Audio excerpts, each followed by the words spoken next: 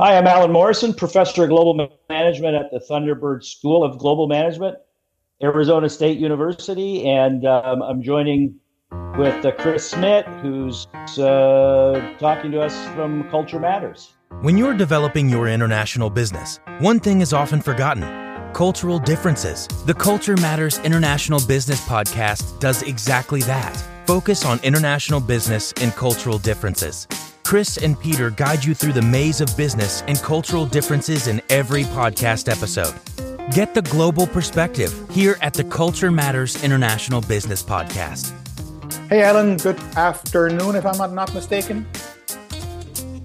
Good morning. Good morning, even. Okay. Well, that's good. Let's put it like this here. We talked a little bit before I hit record. And so if you can do us a favor, the audience, that is, tell us a bit about yourself. Where do you come from? Originally, that is. Where are you now? And what is your so-called cultural frame of reference? And what I mean with that is not your 2 weeks that you spent in Cancun, if ever you spent 2 weeks in Cancun, for instance. Yeah, well, thank you. So Alan Morrison was raised in Canada, Eastern Canada. In Ottawa, where my father worked as a very senior official in the Canadian government, and grew up very Canadian, although I was born in the U.S. Family was all Canadian, moved back to Canada when I was a small baby. When I was 19 years old, I went on an adventure to France, spent 2 years as a missionary in France, in various parts, Paris, Britannia, Normandy, and so on. And when I came back home, first off, when I went to France, I was a little bit shocked at the culture, the people, the lifestyle, the food, the cars. Of course, the language is always an issue. But that was my first real foray into cross-cultural management issues. When I came back home, what shocked me was that I had reverse culture shock that was even worse than the culture shock I had when I arrived in Paris in 1978. What that started for me was an absolute fascination with all things international and with better understanding culture and how to work in a cross-cultural basis. I ended up getting an undergraduate degree in international relations and a MBA and then a PhD in international business strategy. While I was doing my PhD program, one of our speakers, who I actually spent time with in a very small group of with 4 other PhD students, spent a half day with a man whose name was Larry Eagleburger, who had been the U.S. Secretary of State, president of Kissinger Associates. And as we were talking, he interrupted me and said, he said to me, "So you're Canadian?" He could tell by my accent. And I said, "Really? I'm actually a dual citizen." But he said, "No, you're Canadian." And he started to, I think, mock my accent a little bit. It was all very playful and, harmless, but that really made an impression on me that I had a strong Canadian accent, because you don't realize you have an accent when you're speaking. And so that again reinforced this for me, this idea of wanting to be more global, less of anything, less Canadian, less American, less French, et cetera, et cetera. That's not easy to do, by the way. No, but it also helped me better understand how other cultures view you when you're a stranger in their lands. I've since gone on to be a professor at INSEAD, doing work in France, but also based in Singapore, and a professor for many years at IMD in Lausanne, Switzerland, where I was a chaired professor of responsible leadership and where I ran the CEO Center. I also spent time as a visiting professor twice in China, spent a lot of time, over a year, running executive programs and retreats for various companies in Greater China, and that also helped me better understand some of the cultural issues of doing business and the misperceptions that we have. I've worked or done lectures in over 70 countries around the world, lectured on cross-cultural management issues, lectured on global leadership issues, written 13 different books. Some are award-winning books, some best-selling books, and many articles in publications like the Harvard Business Review and the Strategic Management Journal and so on. So that's a little bit of my background. I think I would like to call myself a globalist. And in an era where we're increasingly shifting to nationalism, maybe I'm a bit outdated. I don't think I am. It's either this or that. Or you're either outdated or you're ahead of the crowd. Or you're soon to be outdated. But in any case, I really appreciate being able to participate with you in this program in Culture Matters. Well, you're more than welcome. You have a really impressive curriculum with all the experience you have, and to that extent, I would call you an enlightened American or a super enlightened Canadian. So that's because this is something that I do ask this when I do my workshops, and I do ask the audience, what are the most culturally insensitive people, or people as in culture, right, or country, either way. And usually people come up with the United States, which is not the case. It's the Americans in general are not culturally insensitive. They generally tend to be more culturally ignorant. And to that extent, ignorance is bliss. I cannot blame you for what you don't know, right? And the point or the reason for that, at least this is how I see it, is relatively logical, because if you look at the numbers, 50% of the Americans, and we're not talking about Canadians, but the Americans, they don't have a passport. But why would you? Because everything is there. I mean, from desert to snow, whenever you want it. And in addition to that, and this happened to me a couple of years ago, I was in Indianapolis. And Indianapolis is known for two things, for the Indy 500 and for the convention centers that they have. I was there for a lecture I gave for the your FBI, or the American FBI. And I stayed in one of those Marriott 5-star whatever hotels. Right. Exactly which one. And there was no international channel. There was no CNN International, no BBC World News, no Deutsche Welle, no France 24. Not. And this is a relatively major city, no? So you really have to go out there to search for getting international news. So answer to my I'm not surprised. Pardon? Well, I'm not surprised. You won't find that anywhere. Maybe in Chicago, New York, San Francisco, but by and large, you will not find it at all. Yeah. So so the answer to my own question is what countries are the most insensitive? That, at least in my experience, the Danes and the Dutch. We don't give a damn about what. No, you don't speak the language. Okay, well then you have to fit in, or you do something else. Yeah. And I don't know. Anyway, I prepared a few questions, and one of the questions that I finally got the potential answer to. Your email is a Thunderbird email address. For me, the Thunderbirds is something from my youth. The puppets, etc. What is? Absolutely such?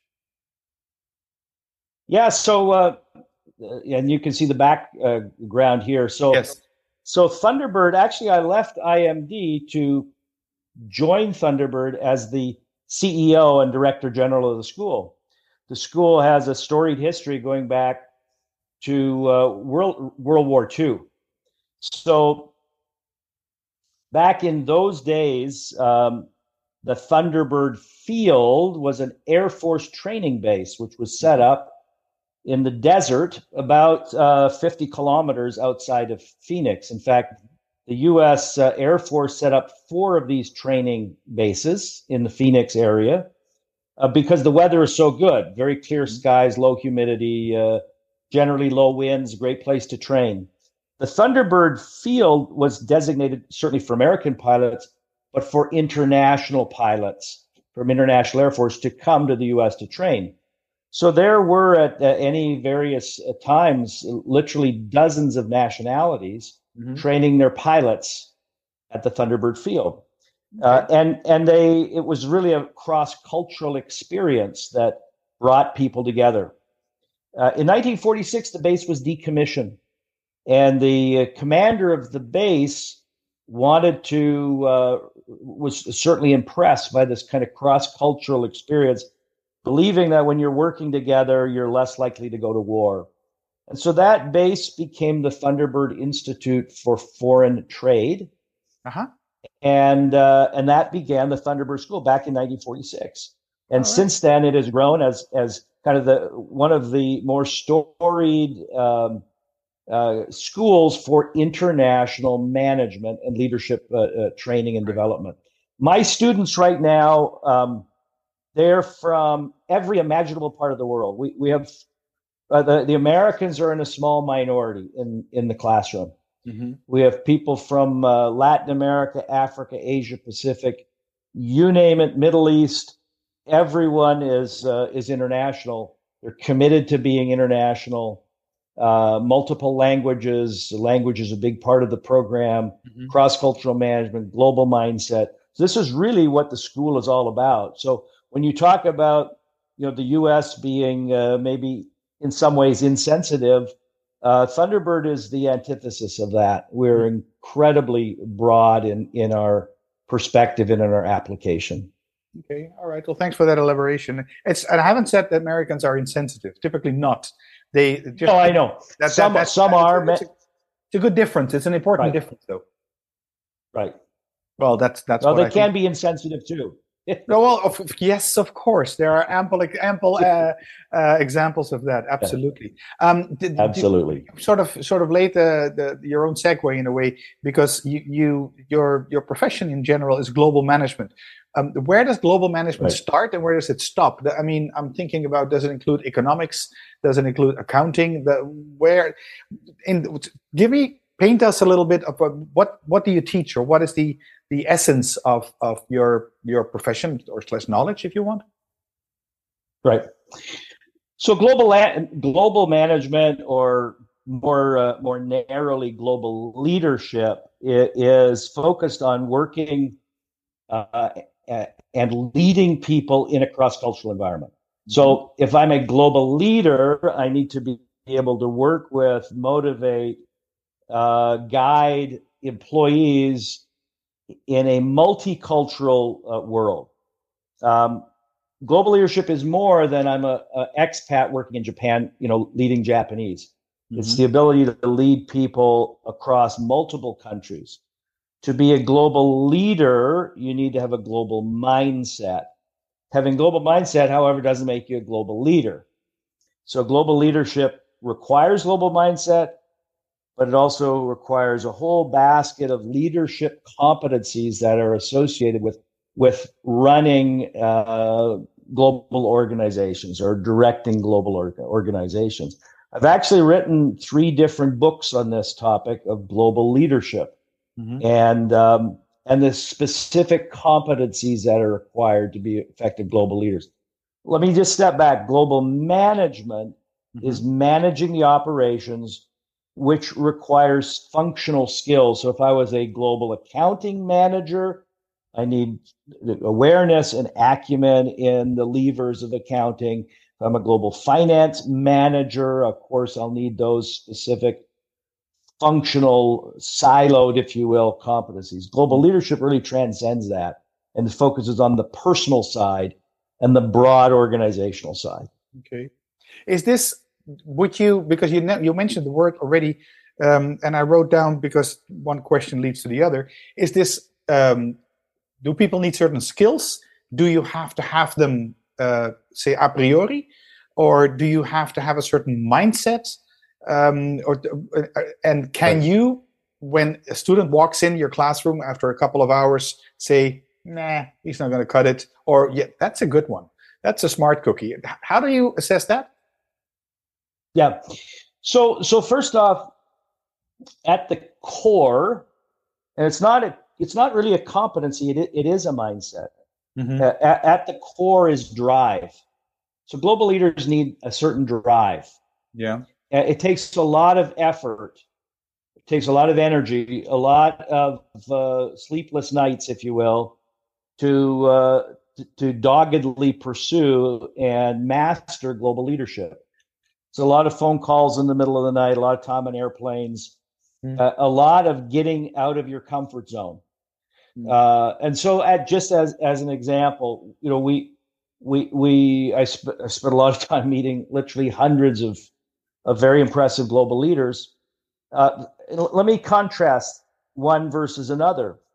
One, I won't mention the company's name, but a huge semiconductor company. We all know the company, senior vice president, very American guy.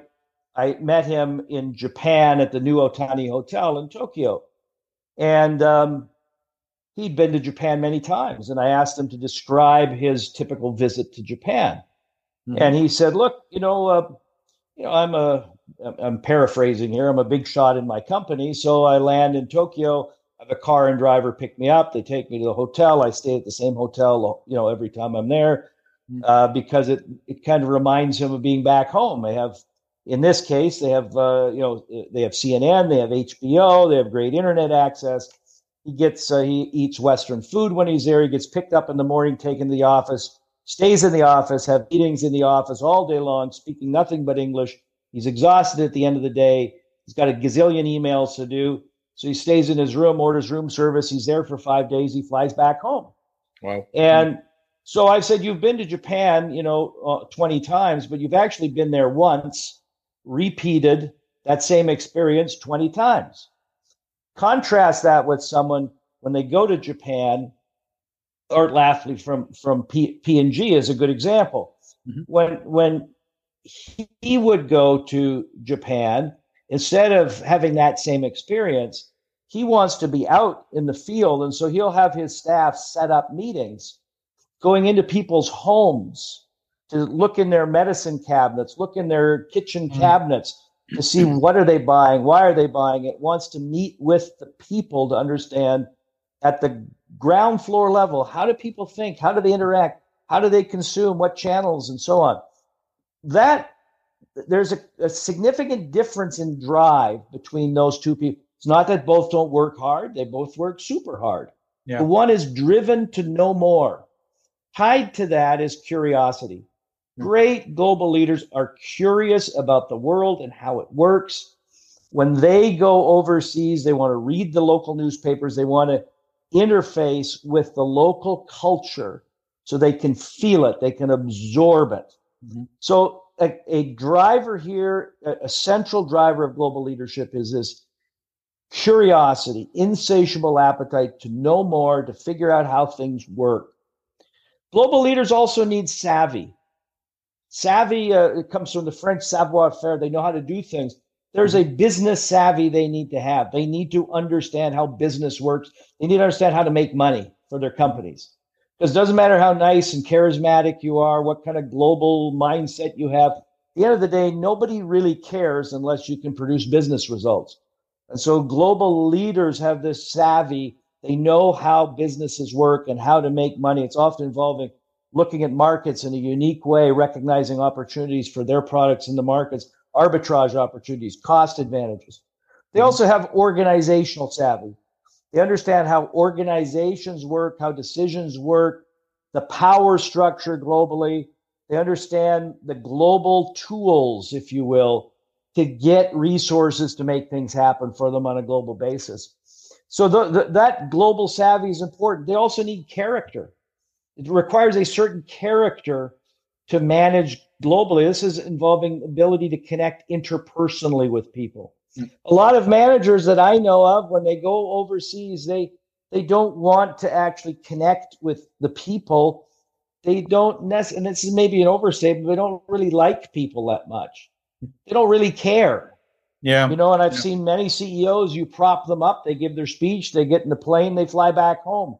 They just don't connect. Language is a big barrier for them. They don't have the ability to emote. They're lacking the emotional intelligence. But there's also a character aspect of this. an ethical component to it, because people are watching these leaders like a hawk, looking for inconsistencies, looking for behavioral abnormalities, looking for breaches, if you will, of ethics and breaches of the company code of contact. Mm. And we see this all the time. Nothing will erode a leader's influence faster than lapses of ethics. Character is a big component of this. A final component is perspective, the ability to make these trade-offs between what has to be global, what has to be local. These are very difficult trade-offs. Global leaders need to have the judgment to be able to apply and those trade-offs and understand where to apply them and balance the tensions which are inherent. Now, you asked a good question, and I don't want to prolong the answer, but you said, can you spot a global leader? The answer to that is a bit more nuanced. Global leaders are born and made, which means that there is a certain DNA component to it. There's no doubt leaders are imbued with certain inherent, if you will, competencies, but probably a bigger factor than that it is their drive, their ambition, the training that they receive, the mentoring that they receive, the coaching that they receive, the education, the schooling, the on-the-job assignments, and what they make of it.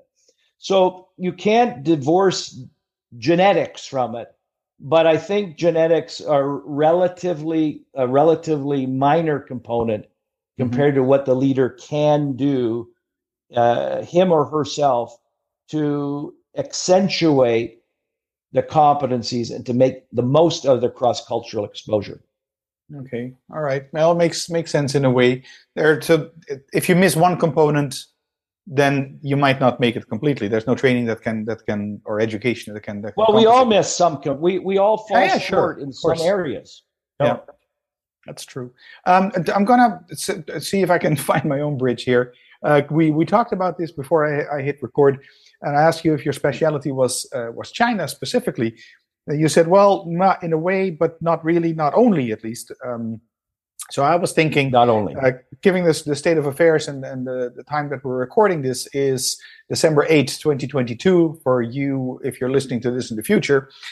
So you have to trace it back to what happened, what is current and actual at this moment, is the current situation in China with all the protests going on against, the corona measures, even against the supreme leader, Xi Jinping.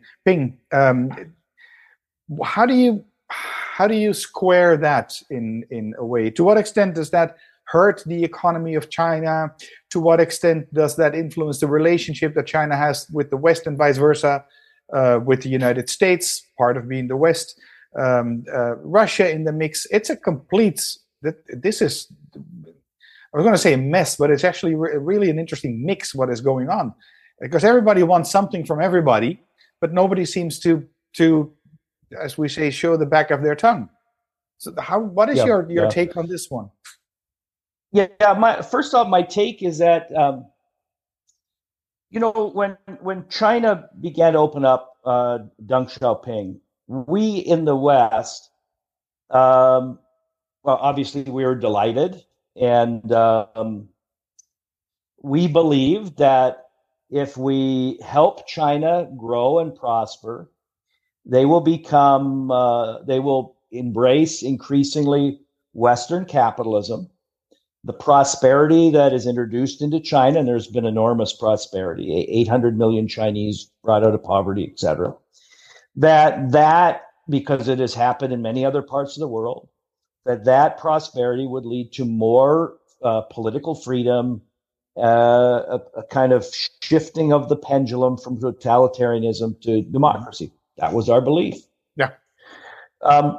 As China grew and increasingly became more prosperous, the power shifted in China from the center, from the CCP to increasingly what the model was a vertical model, became much more horizontal. The public became wealthier, but also the power shifted increasingly to the provinces, governors, and municipalities. Mm-hmm. And so as the power ceded from the Beijing CCP, Xi Jinping was elected. Now he's in his third term, so more than 10 years ago. Mm-hmm.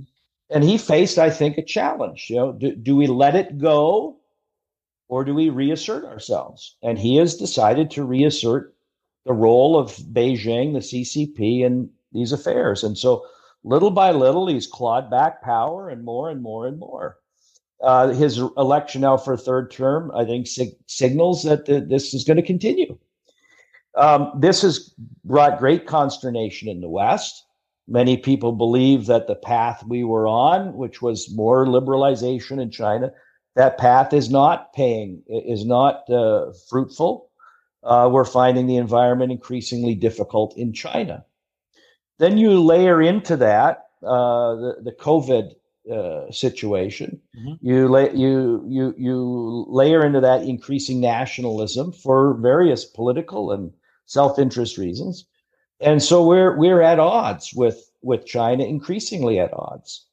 Some have argued, asserted, or even predicted that we are on the path to decoupling from China. That the end game for China and the end game for the West is a decoupled world, where we have this kind of bipolar with spheres for China and then the West. I don't believe that that's going to happen. I don't believe that China wants that. In fact, I know China does not want that to happen. It's not in our interest in the West for this to happen. In fact, I believe that if a hard decoupling were to happen, it would lead to a global depression, not a recession. I don't think it's anyone's interest. And so I think that we will continue to kind of dance around this, jockeying for little advantages here and there. But I do not believe in this kind of existential end of the world scenario where we have a decoupled, completely bipolar world. Okay. And so how does, and in the bigger picture, again, Corona or COVID, whatever you want to call it, and what's going on in Ukraine and Russia, the relationship that Russia cuddles up to China or the other way around, either way, I mean, is this is this good? Is this bad? And linked to that, and it's something that came to mind.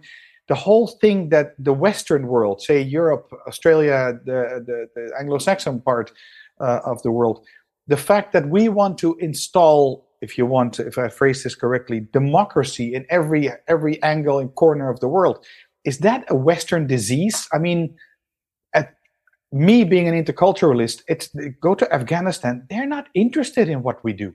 It's not that they don't want liberty and freedom of speech, etc. But not our way. It's not.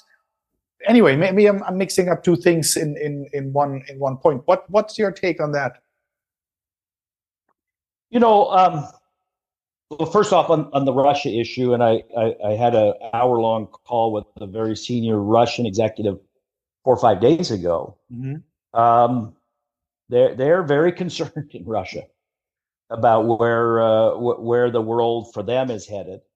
They believe, they don't know, but they believe that pending, or unless there's something that happens dramatically in the short term, they think it's going to drag on for 6 months, 12 months, and it's cratering the economy. I think Russia is becoming less and less relevant on the global stage. I think this has been a major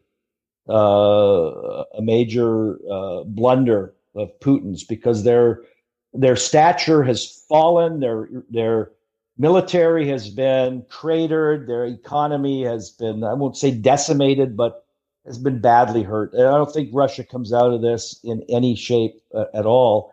And I think the Chinese, very smart people, they want Russian oil, and that's all they want. I don't think you're going to see a tightening of the partnership.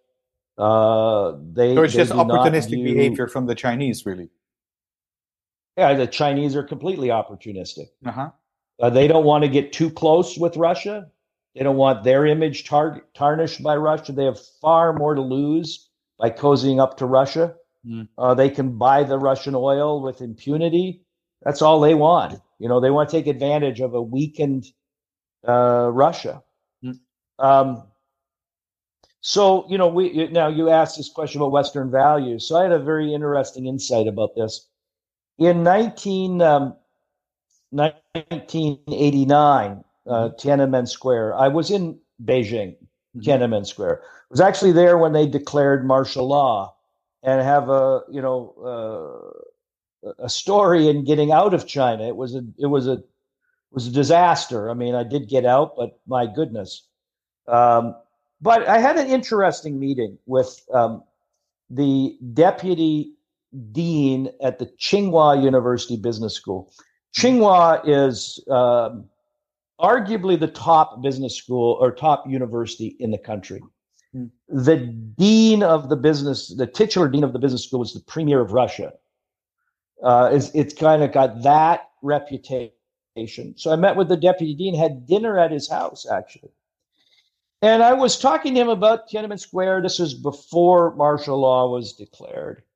And I said to him, you got to be concerned about this, all these demonstrations. And he was in denial. He was a very informed guy, was in denial. It's not that bad. It's not. And I thought, well, maybe you're just being politically savvy here and self-interested. And then he said, no matter what happened, we could debate, the extent of this or not. But he said, no matter what happens, we in China value stability more than we value democracy. And I asked him, well, aren't the two related? And he said, the problem with democracy is I am one person in a country of 1.2 billion people. My vote makes no difference on any matter at all.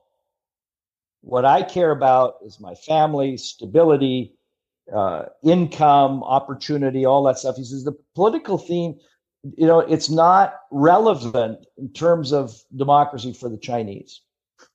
And to me, that was a big insight that, our Western kind of emphasis on democracy, first off, it took hundreds of years to be integrated into our value system. We have the institutions to support democracy. In these other countries, they don't have the institutions. They've all become politicized, rubber stamps. And so their aspirations they've moved away from political aspirations, by and large, lifestyle aspirations, stability aspirations, public safety aspirations. And so they just, it's not that they view things at the very macro level differently. It's just, they've decided what to focus on is what they can influence, what they can control. And they've largely walked away from the political side. Should we take a lesson out of this one, then? Should we stop this pushing behavior? Well, I call it pushing behavior. You must, and our values, and if you don't, and etc. I mean, there's a saying that goes about the Dutch. That is, the Dutch think that they're the only sane people in an insane world. I've come to believe sometimes that the Western world actually acts like this. Our values are the values, which I think is a bit short-sighted. Well, it's short-sighted, and at the end of the day, when you scratch the surface, it's an attitude that's basically filled with hypocrisy and arrogance. Yeah. I mean, and I've got my new book, Enterprise China, where I look at Western businesses and how they interface and do business and compete in and with China, and this kind of monolithic Enterprise China organization. But one of the things you see very quickly is how many Western companies, American, Dutch, British, German, Australian, they kowtow to the Chinese and acquiesce to Chinese values in a way they would never support back home. So just as an example, Apple Computer, Apple has stringent policies around privacy and data integrity. So they set up an operation in China. They bring in a partner. The partner has a strong ownership, not complete ownership from the state. They then turn over the management of the data center, basically these data farms that they have. They turn over the encryption key to the Chinese partner. the Chinese partner through the state. The state now has access to everything on those servers, everything in the cloud that's stored in China. Mm-hmm. Now, would Apple ever do that in the United States? No, never. The public would line up and attack them. But we see this with hotels, with airlines, with the NBA basketball. We see this, with Daimler and automobiles. We see it all over the place. Western companies are apologizing, and the issue is how sincere can we make the apology sound? Because we called Taiwan a nation or whatever. And so, we compromise these sacrosanct values for business. We do it for reasons of business expediency. I think this is one of the biggest challenges Western companies are going to have to face as they think about their values. So what values are, in fact, global, never to be compromised? And this is one of the things that I think China is going to push, maybe in an unwanted way, push onto the agenda of boards of directors and the senior leadership teams, because the amount of hypocrisy is nauseating out there. Yeah. All right, Alan. I'm looking at the clock here. I think we've been talking at least more than 30 minutes. And it's been interesting. Yeah, well, it's a topic, and one topic leads to the other. You could talk for hours and days about this and exchange ideas. And all right. So, I've got two more questions to ask, if I may. The last question is: can you give us 3 tips to become more culturally competent, either from your professional life or your personal experience? Sure. So thank you. It's a great question, because certainly for the audience, I think there's a natural built-in sensitivity to this and ambition to be more culturally competent, at least. Yeah, I would say the first comes from our research on global leadership. When we surveyed and interviewed over 160 global leaders from all of the major continents of the world, big, medium, small companies, we asked them what was the most significant thing they did, or the thing that had the biggest impact on their ability to manage cross-culturally. 85% said the single most important thing that they ever did, not just in terms of cross-culture, but just in terms of impacting them as individuals, was working and living overseas. You want to develop cross-cultural skills. The number one thing you can and should do is seek out an opportunity to work and live in a foreign country and a foreign culture. And the two may be dissimilar. An Australian working in a foreign country of New Zealand is not really in a cross-cultural experience. Yes. Number one, put yourself in that context of different language, culture, and so on. Number two, travel with purpose. Don't just, I guess there's vacations, but even on vacations, seek out opportunity to engage with, to better understand the local environment. And the third would be read. Read. It would be easy to add a fourth, which is talk to people in your home country who come from different cultures, but that's not always possible. And so number 3 on my list would be read. Take advantage of whatever you have at your disposal on the internet or whatnot to understand the cultures at the kind of more fine-grained level. Good stuff. All right, read, and not only Lonely Planet. Wikipedia is a good source. YouTube is a good source. Right. There's a lot of stuff out there for sure. I'll put in number 4 as well as a bonus. Why not? Talk to other cultures or talk to people from other cultures. Alan, if people would like to get in touch with you, how can they do that? Yeah, so my email is, you've got my name, alan.morrison@thunderbird.asu.edu. I have a website for the book called enterprisechina.com. That's easy enterprisechina.com. Right, that's the title of the book, enterprisechina.com. That website goes live today, tomorrow.